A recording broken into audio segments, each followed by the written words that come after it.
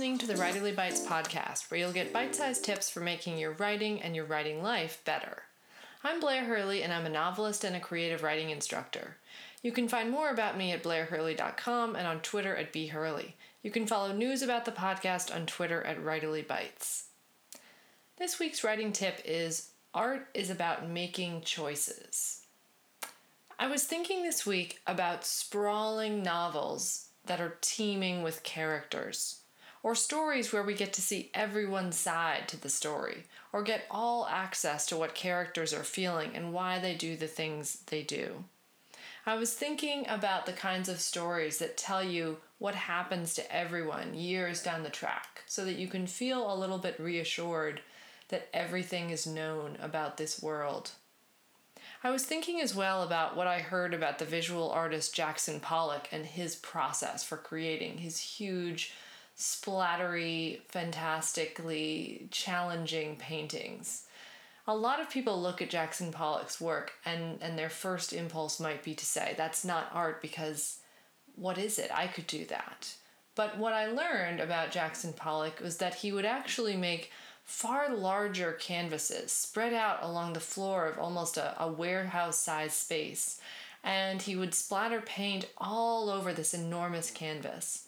And then he would choose what section to cut out from what he had just created.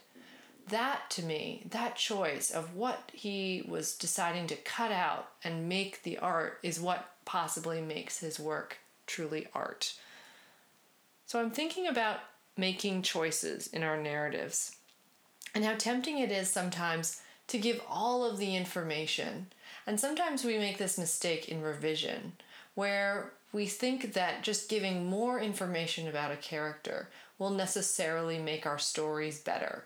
If we know more about the character, that must mean that we've done more work, we've developed that character more thoroughly, we've examined their childhood and their past relationships and that traumatic memory that they had. If we throw it all in, if we just go more and more and more, we must be making our story more artful. But the more and more I think about it, the more I think that this is a misguided way of revising and thinking about art in general. Art isn't about giving all of the information or providing the encyclopedia of a life. If that were the case, then if we wanted to really experience a country, for example, all we would have to do is read every book about the country or read an encyclopedia entry about the country.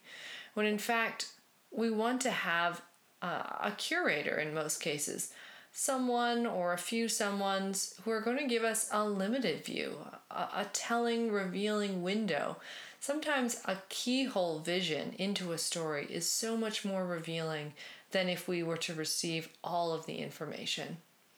And sometimes life is mysterious. Sometimes we don't get to know what the other person is thinking, and we never get to learn what happens to them 10 years down the track, and we have to make our peace with that. So if we want to have art that really reflects reality, to some extent, we have to engage in limitation. And that's why I'm coming back to that thought about how art is about making choices. It often means cutting. When I think about a really skillful documentary maker, for example, they have the material, they don't get a lot of choice in what the interviewees are going to say, but the artwork comes in the cutting and in the editing. And sometimes they can violate the ethics of truth by cutting in a way that seems manipulative and ultimately manipulates the truth.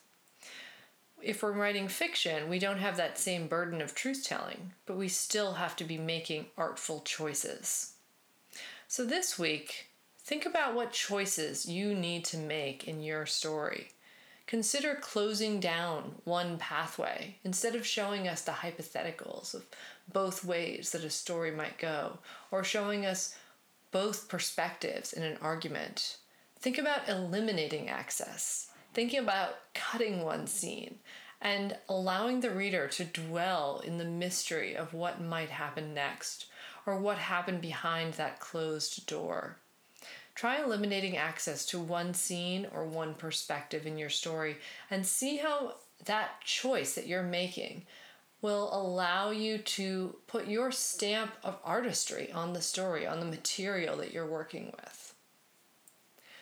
This week's reading recommendation is Matrix by Lauren Groff. This is a very buzzed about book, and as someone who's very interested in spirituality and the experiences of women in spiritual spaces, this was right up my alley. I was a little bit almost nervous at first, or reluctant, just because I feel that way about any book that's very hyped. But I'm happy to say this book lived up to the hype. It was deeply poetic, lush in its description, sensual, also very fierce and angry and bloody and brutal. In case you haven't heard about it, it's about the life of a medieval nun in a remote abbey based on a real historical figure who wrote poetry. And the things that I've learned about a medieval nunnery at this point are truly interesting.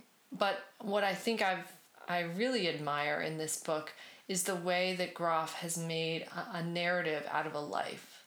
So that a biography of sorts, a fictionalized biography, has its own themes and masterful metaphors that are drawn out beautifully in the course of the story. Thanks for listening. The Writerly Bites podcast will be back with micro tips to make your writing better. It's produced by me, Blair Hurley. Please rate and review us on Apple Podcasts and visit the website at writerlybites.com. Email me at writerlybites.podcast@gmail.com with your favorite tips or questions about the writing life, which I'd love to tackle in future episodes.